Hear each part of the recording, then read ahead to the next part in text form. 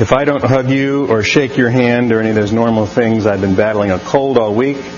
Mine has not gone full blown. Marg's has, and she's recovering, and so she's actually here, but she's in the far end of it. But if I don't shake your hand, it's just because I like you. Now, if I shake your hand, I already shook. That's right, I forgot, and I already shook Christian's hand, so I told him to go wash. That's right. I should be going around today, unclean, unclean. All right, you're all free to go wash. Yeah, I need to be monk and have my little wipes.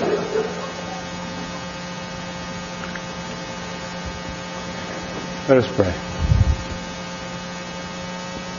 Father, how we thank you that our whole lives are in your hands. The lives of our family, our parents, our children, the lives of people in this world. You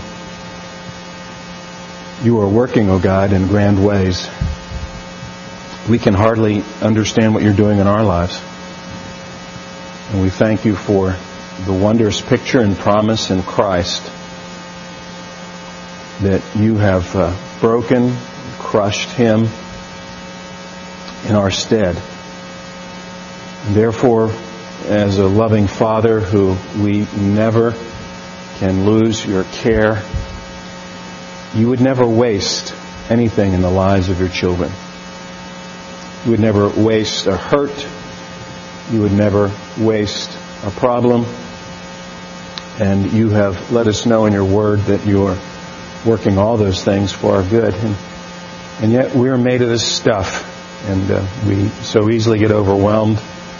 A sickness can do it. A little bit of a cold, a disappointment, a heartache. And we rejoice that the Father who brought His Son to you said, Lord, I believe, but help my unbelief. And you didn't chastise Him, but you loved Him and healed His Son.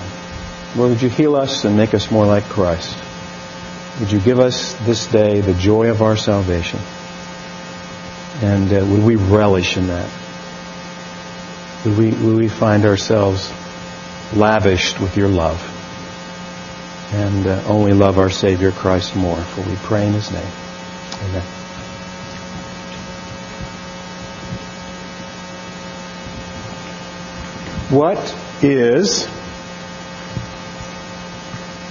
How do you know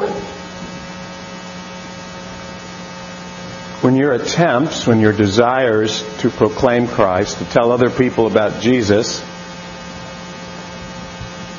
how do you know when it's successful?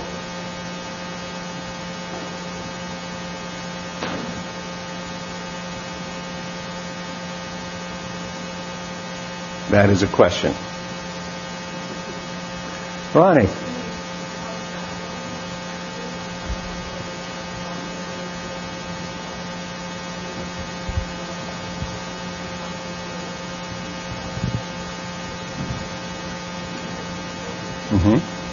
Okay.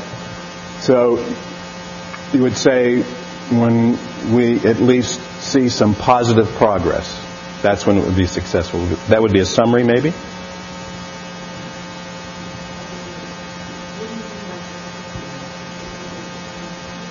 I'm asking you.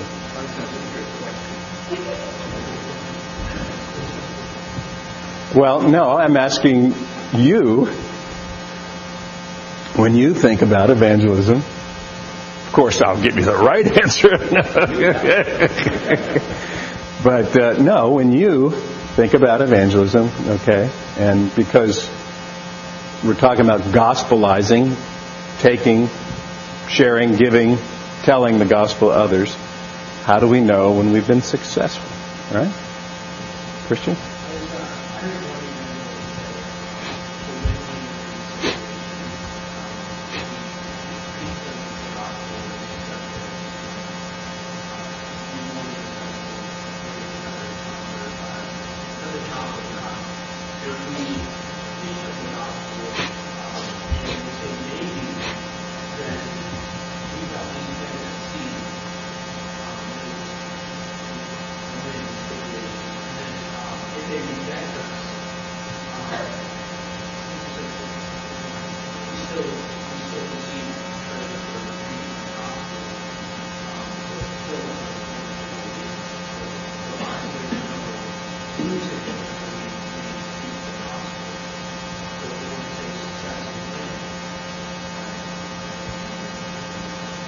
Okay. So you're saying, I think if I summarize up what you're saying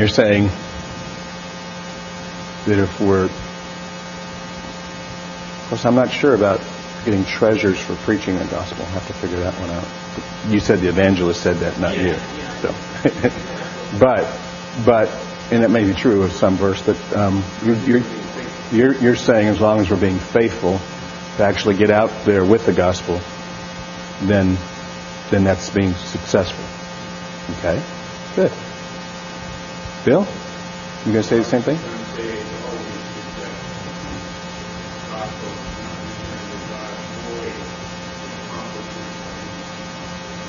Mm-hmm. Mark?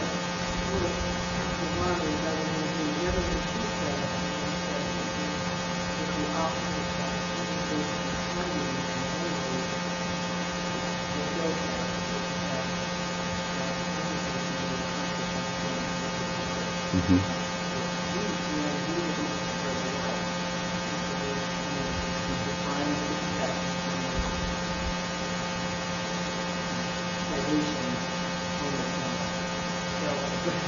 Mm-hmm. Salvation helmets on our belt.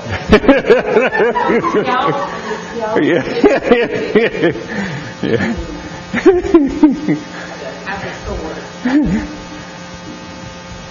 Mike?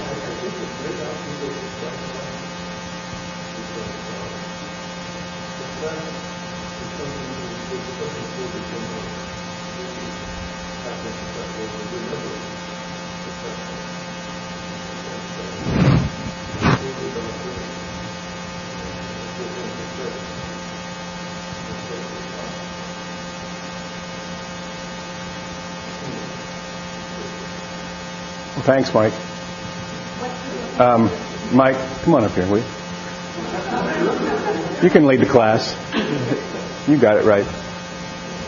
Yes, we do. We do because we believe in the doctrines of grace. That our salvation from beginning to end is ultimately the work of God.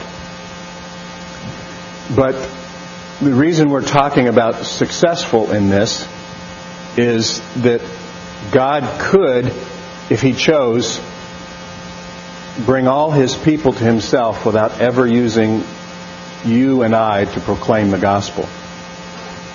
But the way He's chosen to do it is through the foolishness of preaching, you and I taking the word to others. And so if we're to take the word to others and He's chosen to use us as instruments, yes, Mike, in the ultimate sense, you're absolutely right.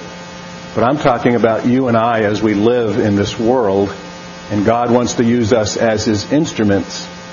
We want to know if we're doing it right. Are we being successful? Are we being obedient? Maybe a better word. But I was putting it in words that we can understand and we deal with, right? And what I want to get so clearly today, my end goal, is to say there are some things that would make us unsuccessful because we're goofy, we're sinful. We'll go at people too hard. We won't hear their story. We think we have to run over them in the name of Jesus and make sure they get it no matter what. And aren't kind and gracious to them, or hard if we need, or some people we need to be hard with and we refuse to be. And so those kind of things, we struggle with that being successful all the time. Did I do it correctly? Did I do it right? And the thankful and the good thing is that God uses not only the foolishness of the gospel, but He uses the foolishness of people to accomplish His purposes. Okay, so as we go out there with the good news, The question is, how do we know if we've done it? How do we know if we've been obedient? How do we know if we've been successful? And so it's that sense that we're looking at, because we want to ask those questions, because you want to, at the end of the day, say, was I obedient? Was I successful in obeying God's word? What is my responsibility there? And the joy is getting back actually to Mike's statement, is it's God's responsibility of what He does. I want to take you to one verse, and we're going to go a lot of verses, but go to 1 Corinthians chapter 3, verses 6 and 7.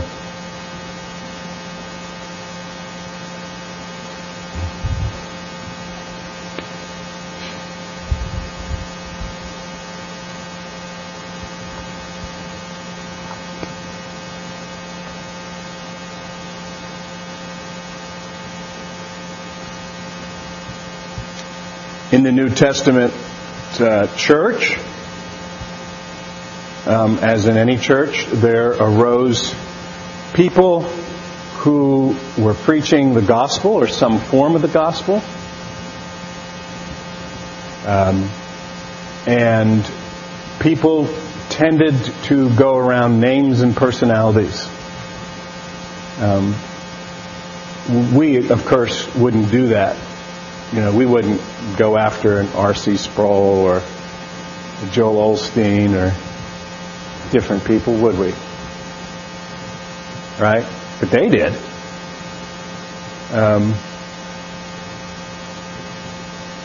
In 1 Corinthians chapter 3, you see that there, if you would read the earlier part, but we're going to look at verses 6 and 7, where Apollos and Paul is compared here as they bring the Word of God. It says, I planted, Paul speaking, Apollos watered, but God gave the growth. So it's neither he who plants nor he who waters is anything, but only God who gives the growth. You see, God uses us as a watering can, as a trowel, as the hands to put the seed of His Word, bring it to people's hearts, to do the planting. But He is the one that gives growth, if growth happens. Okay, our responsibility is to bring the seed. We can't, by any of our pleadings, tears, commands, any of those things we want to do. Sometimes God uses our prayers, but He is the one that does it. And that is why, in some ways, we can tend to be. There's nothing wrong with emotions and helping set a mood to some place. Like if you want to have a conversation, and you take someone about the gospel and you take them to a restaurant. There's some restaurants that you can't talk in, right? And so if you're thinking about it ahead of time, you don't want to take that person, if you can help it, to that restaurant, because they'll never hear you, right? But even if you went to that restaurant, if God wants to get them, they'll get enough snatches to get it. But it's nothing wrong with setting it up in a quieter place so they can hear you, right? But you don't even have to do that. But you do things so that people can hear you and you can communicate. But it's God who will bring them to Himself. And that's what I want to give you a joy as you take the gospel, that if you don't see instant change or you don't see any change, that's not your responsibility, ultimately. That's God's responsibility.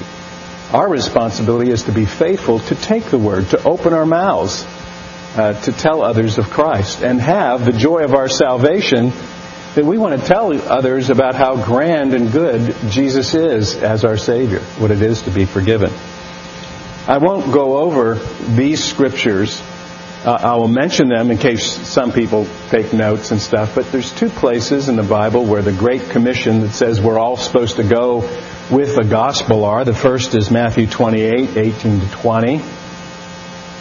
Go into all the world. You're familiar with that. The end of Luke, Luke records similar remarks from Jesus in Luke 24. I think it's verses 46 to 48.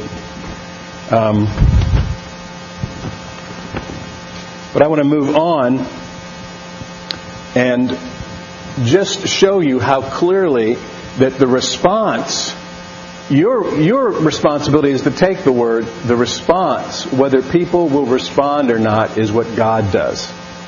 Okay? So there's two places in John chapter 6 that are very clear in this. I want you to turn there.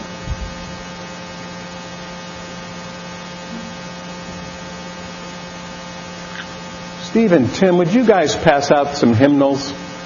We're going to need those later. Some people have them, so you won't need to get 100 of them, but get some. In John 6 and 44,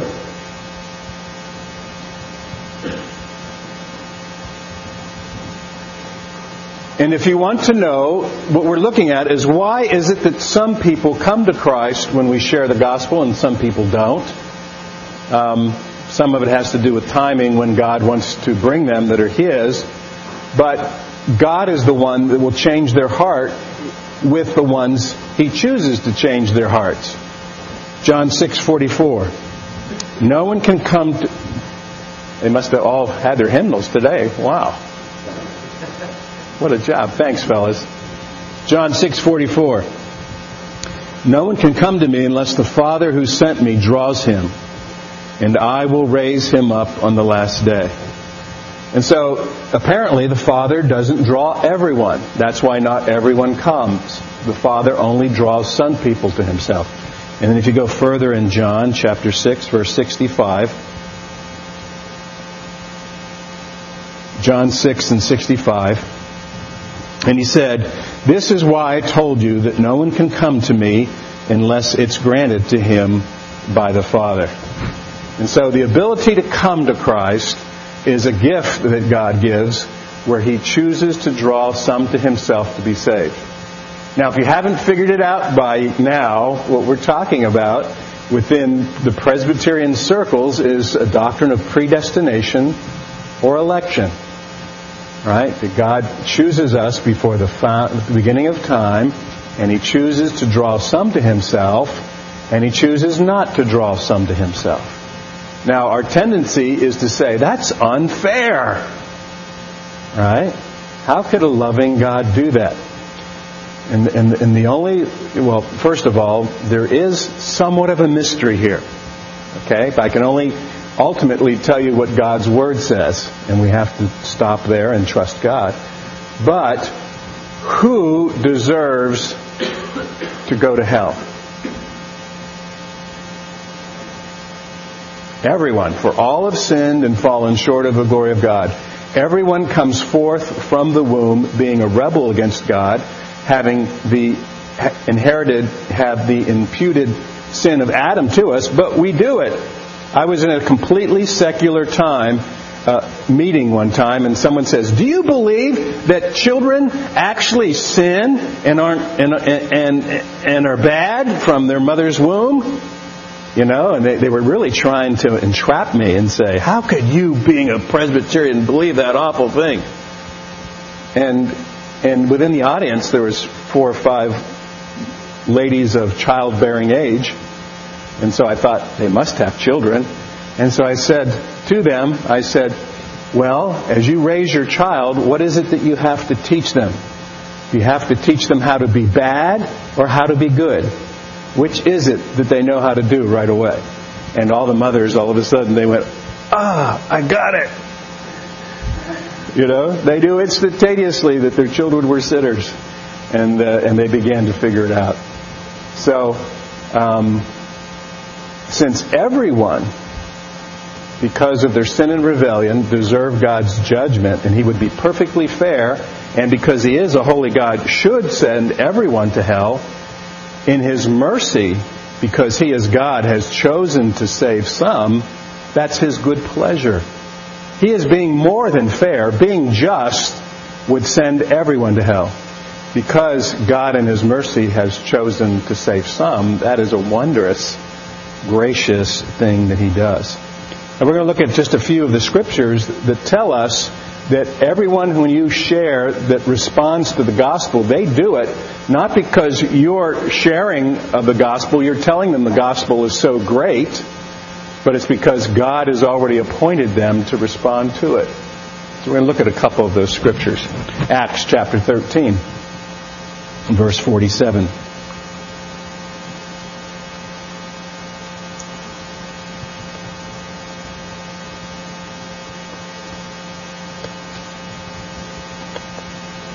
Here the apostles are in the midst of preaching. And there are literally denominations in the Christian church and even seminaries, when they hear about these doctrines that I'm trying to show you are scriptural, they're part of what we believe as biblical Christians, they would tell us that we are literally satanic. They would tell you that we are awful for believing these truths. Because how could we possibly say that God hasn't given opportunity to all people to be saved? That He will actually choose who He saves and who He doesn't, who He turns back from the road to hell and who He doesn't. So Acts chapter 13, verses 47 and 48. So that's why I'm building a case from Scripture. That's why my desire is to do this and not just to say this is our doctrine, but we need to see it. Acts 13, verses 47 and 48, as the apostles preach.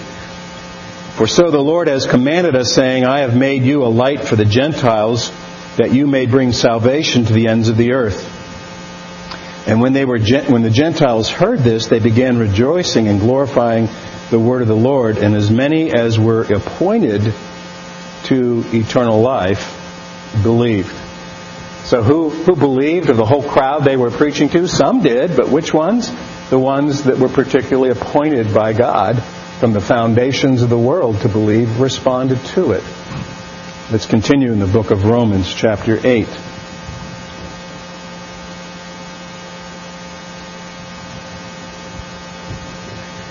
Starting in verse 29. And this is where you'll see what Mike was trying to straighten out my original question. He actually made it better. But while God will use us as His instruments, that's why we're talking about gospelizing, taking the joy of our salvation to others. He uses us as instruments, but the very beginning of choosing us is before time began, and He will bring us to the end of our salvation. You know, are we to work? We're to pray. We're to come to church. We're to do these different things that are part of the Christian life. But they don't earn us anything. We do it as a response to God's love in us. But we're going to make it to the end because God not only chooses us, but when He chooses us, He never unchooses us. When He adopts us into His family, even though we've all known people who've adopted, right?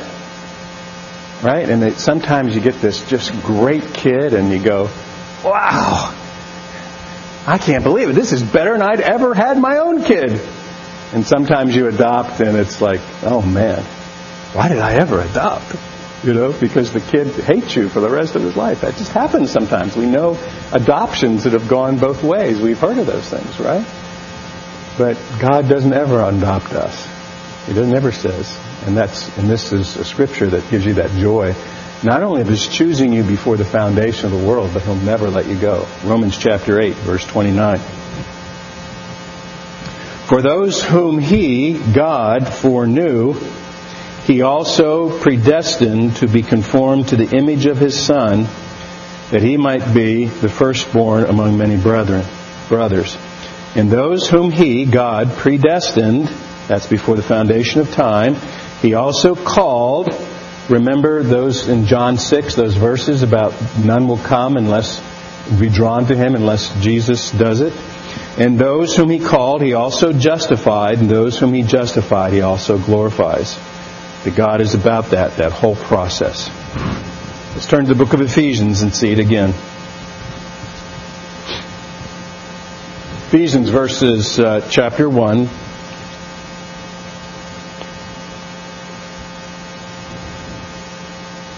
And of course, only God can do this because as we see, and I've been talking about God choosing us, setting His love on us before we were ever born.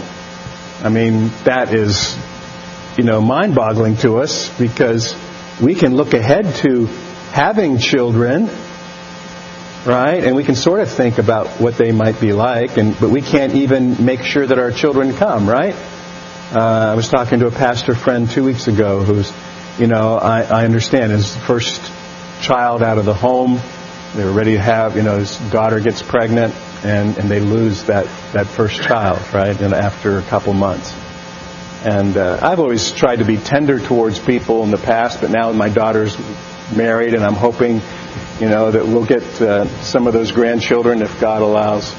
It struck me in a whole new way about that. We look forward to those things. We hope they happen, but we are not assured of anything. But Almighty God knows exactly what happens before it ever happens because He is God and plans it according to His purpose. So Ephesians chapter 1, verses 1 to 4, and then a verse 11. Ephesians 1 to 4. Even as He chose us, Ephesians 1, verse 4. Ephesians 1, 4. Even as He, God, chose Him before the foundation of the world, that we should be blameless before Him. That's Christ. In love, He, God, predestined us for adoption as sons through Jesus Christ, according to the purpose of His will. Verse 11. In Him, in Jesus, we have obtained an inheritance, having been predestined according to the purpose of Him who works all things according to the counsel of His will. Now, if you have your hymnals, I want you to open it now to chapter 3. Chapter 3 in the back of the confession.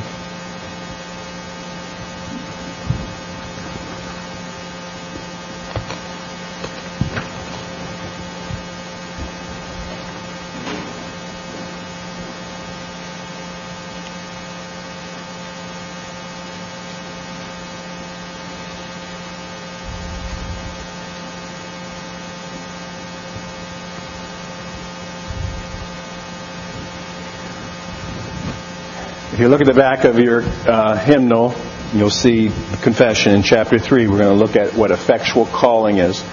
When I preach the gospel, I tell all people they need to come to Jesus. I tell them that they're sinners and there's only hope in the Savior. But I can't affect the calling. I can't change hearts. God does that. He uses it, He said, through the gospel. When you talk to someone else about the gospel, you give them the call. You tell them that they're sinners, and if the sinners who respond to Jesus are saved, and so you give a call. But that's our call with the words. But God gives an effectual call by His Spirit. You and I are sending the word out to everyone. That's not effectual unless God makes it that way. So whenever God actually uses our words, the ones He's chosen to call, it always works. That's what we're looking at here. We're not going to read all of this. We'll read a part of it. Then I want to take you to a particular scripture that will answer the hard questions with this. But the joy of this is to give you the freedom that it's not your responsibility to change someone's heart. It's your responsibility to be faithful, to lovingly, carefully tell them about the joy of your salvation, who your Savior is, and what He's done for you. What the Scripture says. That's your responsibility. God's responsibility is to change who He will. So that you can go away from the encounter, the joy of sharing someone, and not say, oh, did I do it right? What should I have done? They didn't respond. How could I respond positively? How could I say it better? And so the joy is this. It takes that extra burden off of you. You're called to be obedient, to take the Word of God, to tell them about your Savior Jesus, to tell them what the gospel is in the Word of God, that they need to be reconciled. They're sinners and need to be reconciled to God, and Jesus is the one who takes the wrath of God for sin upon Himself. So if they trust in Him, they would be saved. But He is the one who calls Him, and He is the one responsible for it. So I'm going to read it pretty quickly, just a couple of these paragraphs. God from all eternity did by the most wise and holy counsel of His own will freely and unchangeably ordain whatsoever comes to pass. So what we're talking about first of all here is some of the providence, that everything is under God's control, and we're going to be looking at salvation, those who would respond to the gospel in particular, but he's laying out the cause here that, of course, God's in charge of this because he's in charge of every single thing that happens. It's just, it's mind-boggling, isn't it? Because when I do this, I read somewhere or saw on some show that I'm just literally knocking off gazillions of skin cells.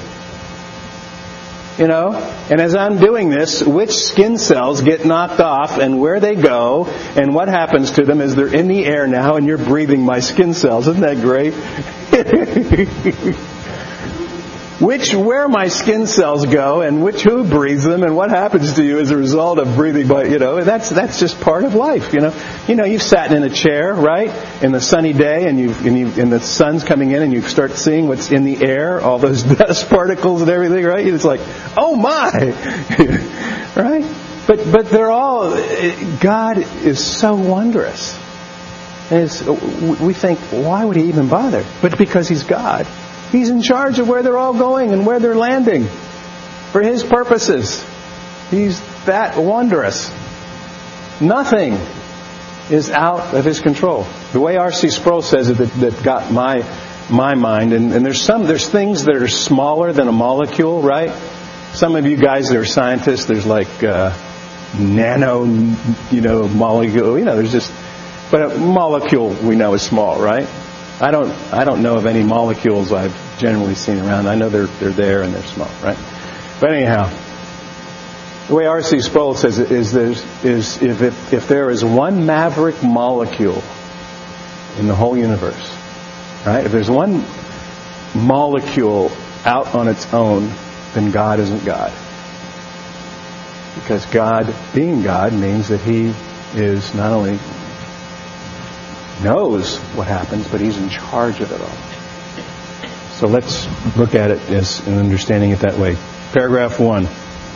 God from all eternity did, by the most wise and holy counsel of his will, freely and unchangeably ordain whatsoever comes to pass. See, it doesn't leave out anything, does it? As they're summarizing Scripture. Yet so as thereby neither is God the author of sin, nor is violence offered to the will of the creatures, nor is liberty or contingency of second causes taken away, but rather established. Now, because we're not doing a class on the confession, I can't go into all this, but God uses you and I as part of his will, and he uses us as we're a second cause. God could, by a miraculous way, put the gospel in everybody's mind he's going to save. But he doesn't choose to do it that way. He chooses to use us. But let's go on, because we're not a class on that today. Paragraph 2.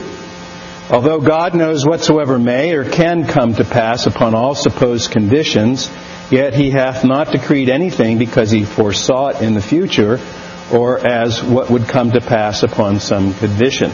Well, what are we saying there? I'll try to make it in English very quickly.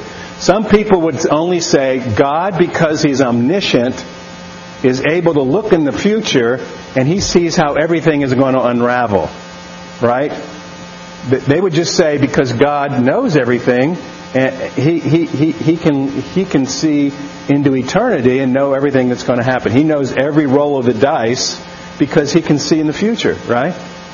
But what we say that's biblical is God not only can see in the future the roll of the dice, he plans the numbers on the dice, 7 come 11 or whatever it is, before they ever happen.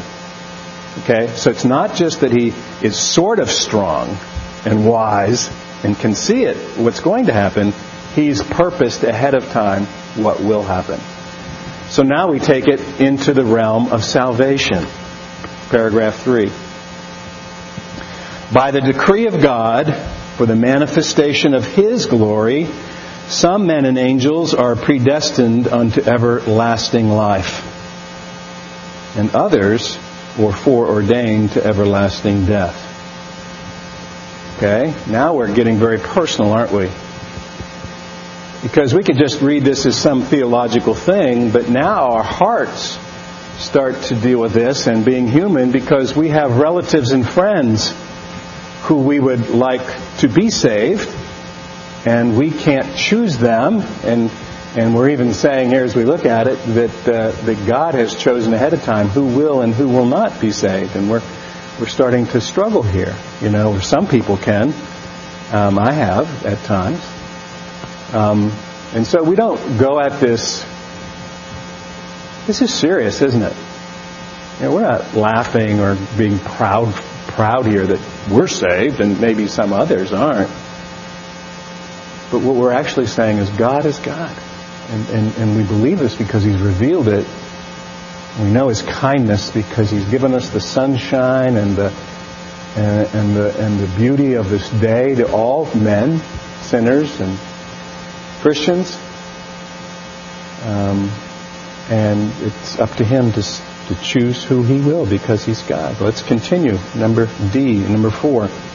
These angels and men, thus predestined and foreordained, are particularly and unchangeably designed that their number is so certain and definite that it cannot be increased or diminished. So God knows beforehand, before the world was ever created, that Christ would need to come to save sinners and who He would save. Number 5, those of mankind that are predestined unto life, God, before the foundation of the world was laid, according to His eternal and immutable purpose and secret counsel and good pleasure of His will, hath chosen in Christ unto everlasting glory, out of His mere free grace and love, without any foresight of faith or good works or perseverance in either of them or any other things in the creature as conditions or causes moving thereunto, all to the praise of His glorious grace. What it's saying is, it doesn't have anything to do, you know, the people that we think God would save are the beautiful and the rich. And what often He changes is people that are just plain old vagabonds and sinners. And He does it for His glory. Now, with all of these, with the confession, you don't have the larger confession in the sense that we have scriptural proofs for all these points. And if any one of you like one, we can get you one. We'd love for you to have one. But I will take you to one place in Scripture where this is laid out in one form and it asks and answers the questions that we have. Well, that's not fair, right? I mean, we struggle with this, right? But God has graciously given us a whole chapter in the book of Romans where the gospel is built up and summarized that we want to look at. Let's look at Romans chapter 9.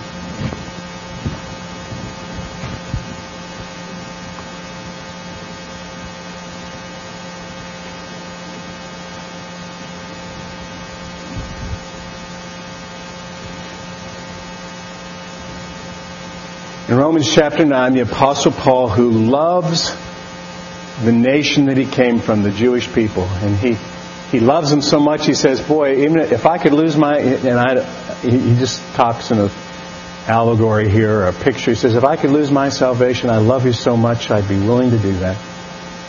But he will take the picture that he's going to show us is in history, how in a believing family... an Old Testament believers, there was a lady who had twins, and it was in a believing family, and one of the twins will be saved, and one of the twins will not be saved. And it wasn't because the parents were better at sharing Bible verses with the one child and worse with the other. It wasn't because the one parent loved the other child more or the other parent was more godly and they were closer and they did it. Ultimately had to do with because God had chosen to set His love, saving love, on one and not the other. He loved them both. They both had life. They both had sunshine and rain and food. They both had very many gracious things given to them in life, but He chose to love one savingly. Both of these children deserve hell because of their sinfulness, their rebellion against God, right? But God chose one and not the other. And so in this, as we look at it, we're going to see the very things that we tend to struggle with, okay? And if you've never dealt with this doctrine before, it's hard or it's unusual, but I want you to show you from the Word of God, this one place in particular, that God even anticipates our questions. So let's look at Romans 9 together. Paul speaks here.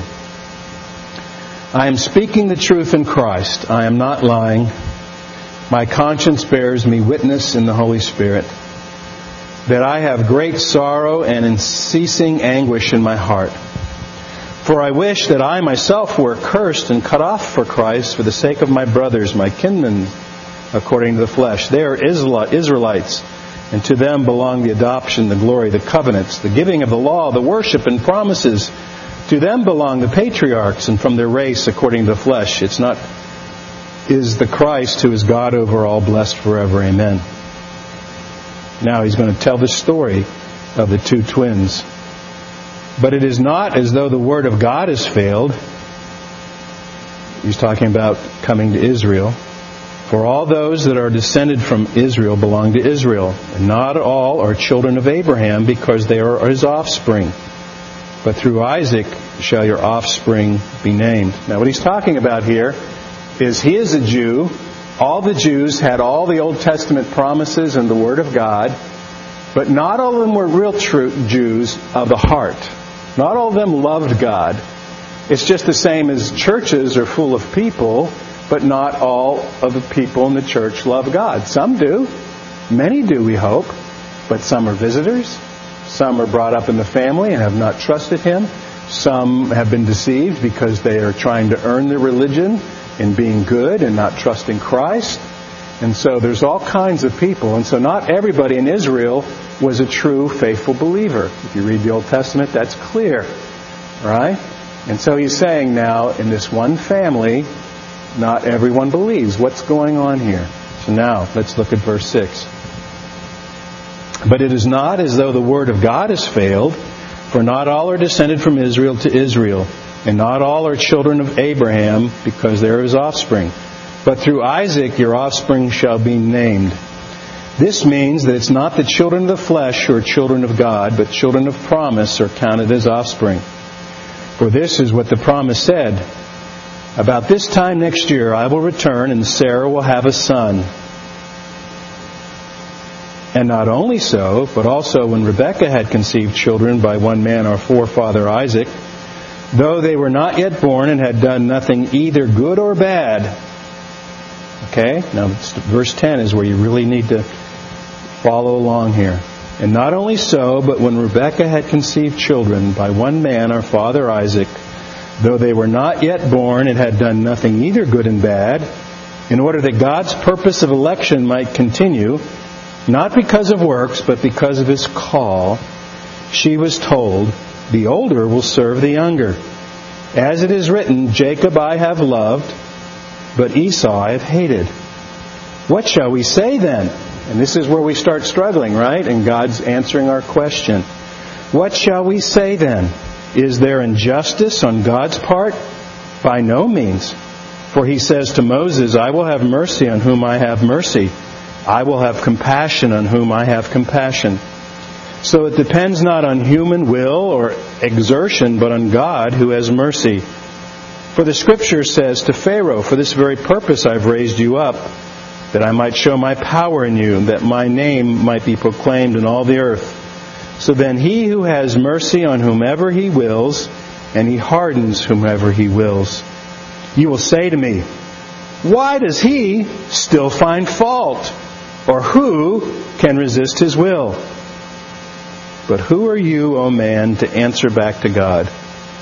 Will what is molded say to the molder, why have you made me like this? Has the potter no right over the clay to make out of the same lump one vessel for honorable use and another for dishonorable use? What if God, desiring to show His wrath and to make known His power, has endured with much patience vessels of wrath prepared for destruction, in order to make known the riches of His glory for vessels of mercy, which He prepared beforehand for glory? Even us whom He called, not from the Jews only, but also from the Gentiles. We could go on there, but I think we'll stop there for right now. But ultimately what the Scripture is telling us is God made the world. God made everything in the world, and God makes every person in the world. And He is the potter, and we're the clay. And we struggle because when I was a kid, everything I did turned out to be an ashtray. But it wasn't pretty. And they still smoked back then, but when I was in kindergarten or first or second grade, I always made my parents ashtrays. That's the best I could do, A little bowl, stick your finger here, here, and here for the cigarette to stick there. And, I couldn't make any pretty pots or anything. It was all crummy work.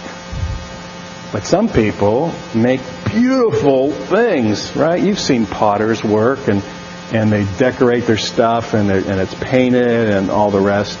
But the potter has the privilege of making whatever he will with his pots. And God, being God, has the perfect right to save those from judgment that all should go. We all deserve hell. But He's chosen to save some out and place His love, His saving love upon. I would imagine for most of you that this is familiar, right? But not everybody has worked through it, right? We all are in different places with this. This is not easy for us, and I'm not up here saying, if you don't get it, boy, you're gonna. It rubs against our natural ways. And so God's even answering us here. But ultimately, it's when we give up and we say, Lord, you know better than I do. And the only reason I know you know better than I do is because I know that I deserve hell. And you've opened my heart to understand Jesus. You love me. I trust what you're doing. I don't understand it. But ultimately, this is to bring us to the place in the joy of our salvation. That the way God has chosen to bring others is by us taking the gospel. And the purpose in going over this today is saying, you are being successful in your evangelism when you open your mouth and you tell others about the beauty of Christ. When you share with them the joy of your salvation. Their response is God's business. Your responsibility is to be opening your mouth and loving them, tell them about where salvation can be found for sinners. God will draw those whom He will to Himself. So that takes an inordinate amount of pressure off of you.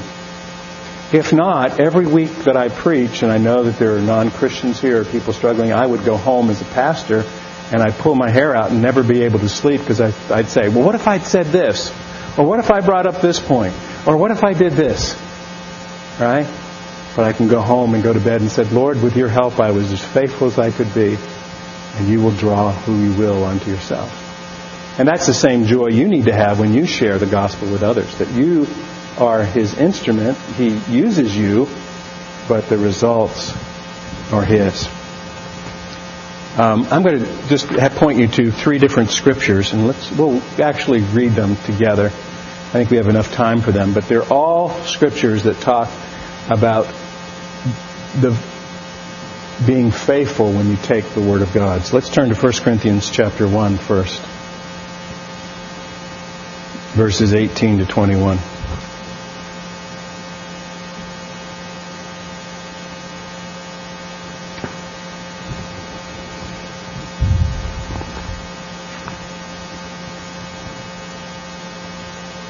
First Corinthians chapter 1, verse 18.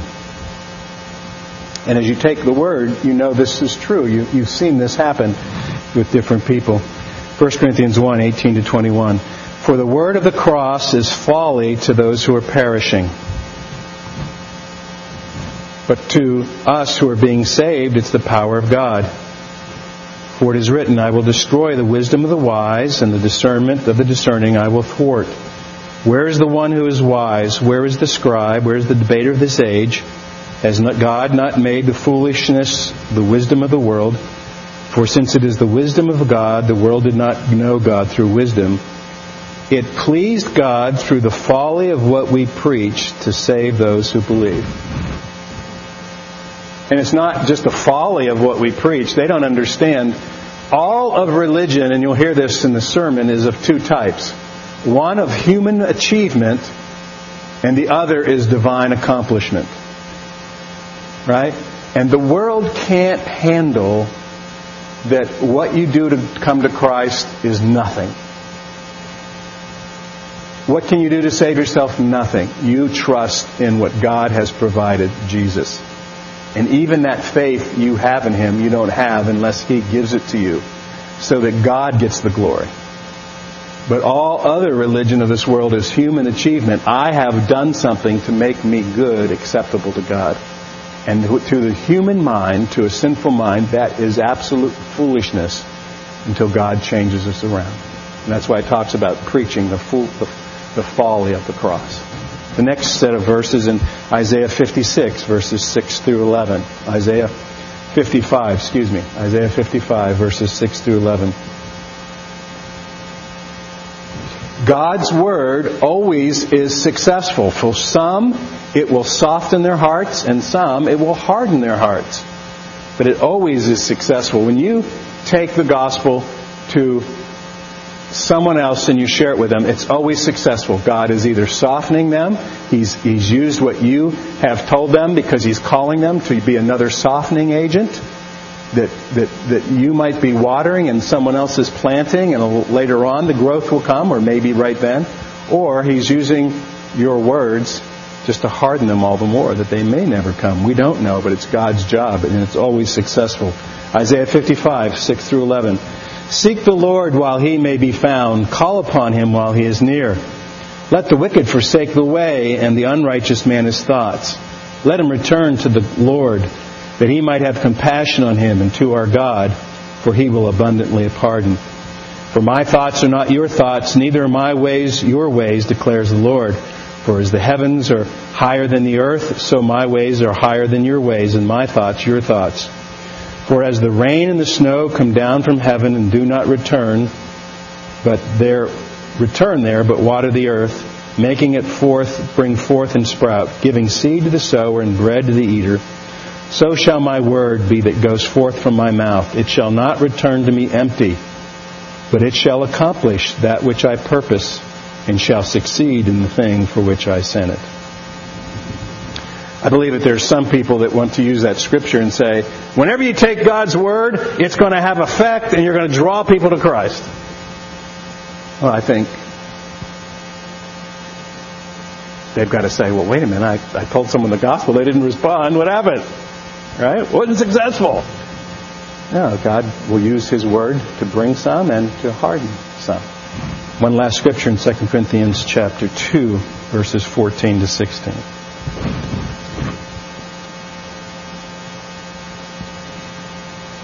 2 Corinthians 2, 14 to 16.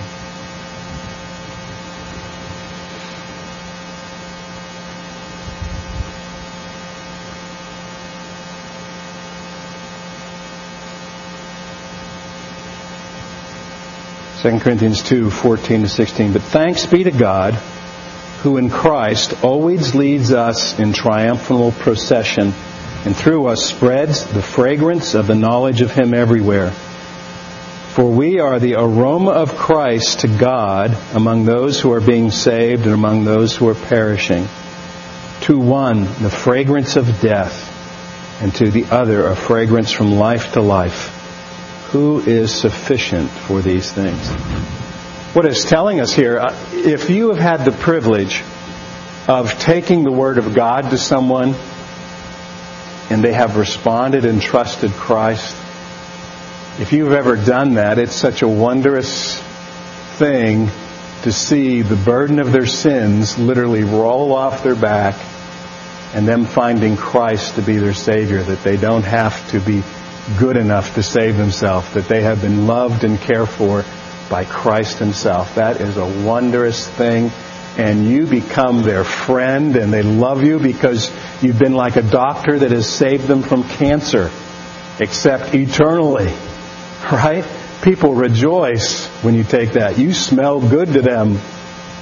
But when you go to others and you tell them that their good works can't save them, and they're under God's wrath because of it, if their hearts aren't changed, you don't smell very good to them. You're not a good fragrance to them. And they go away thinking, who did he think he was? How dare you tell me that I'm not good? Right? And so you can be either one of these. And we are not sufficient for these things in ourselves, right? I've given up because I haven't been sufficient at times, right? I've been not taking the Word because I don't want to stink in some people's eyes. Right? Who wants to be a stinker? Right? But if we have the joy of our salvation, if we love Christ, it's the foolishness, this message, that Christ died for sinners, and they don't have hope in themselves, but in human achievement, but God has provided in Christ. That's what changes them. It's His responsibility. So go. You're always successful when you go. You're always successful when you go and open your mouth and tell of Christ. It accomplishes God's preordained purposes for His glory. Our Father, as we have not spoken much, we have spoken of You much. We've looked at Your Word and bowed before You. And we find it amazing that You would use us at all, that You would love us at all. We know that from our mother's wombs we were rebels against You. That You've not only set Your love upon us, but You are making us like Christ, and You're having us come to be Christ to the world, Christ ones, Christians. And Father, protect us from our own pride and vanity, that we want to add any of this to ourselves. May we take this amazing message to men and women, boys and girls in every place and class, and tell them how wretched we are and how good God is, and how His mercies are forever, through Jesus our Savior. Amen.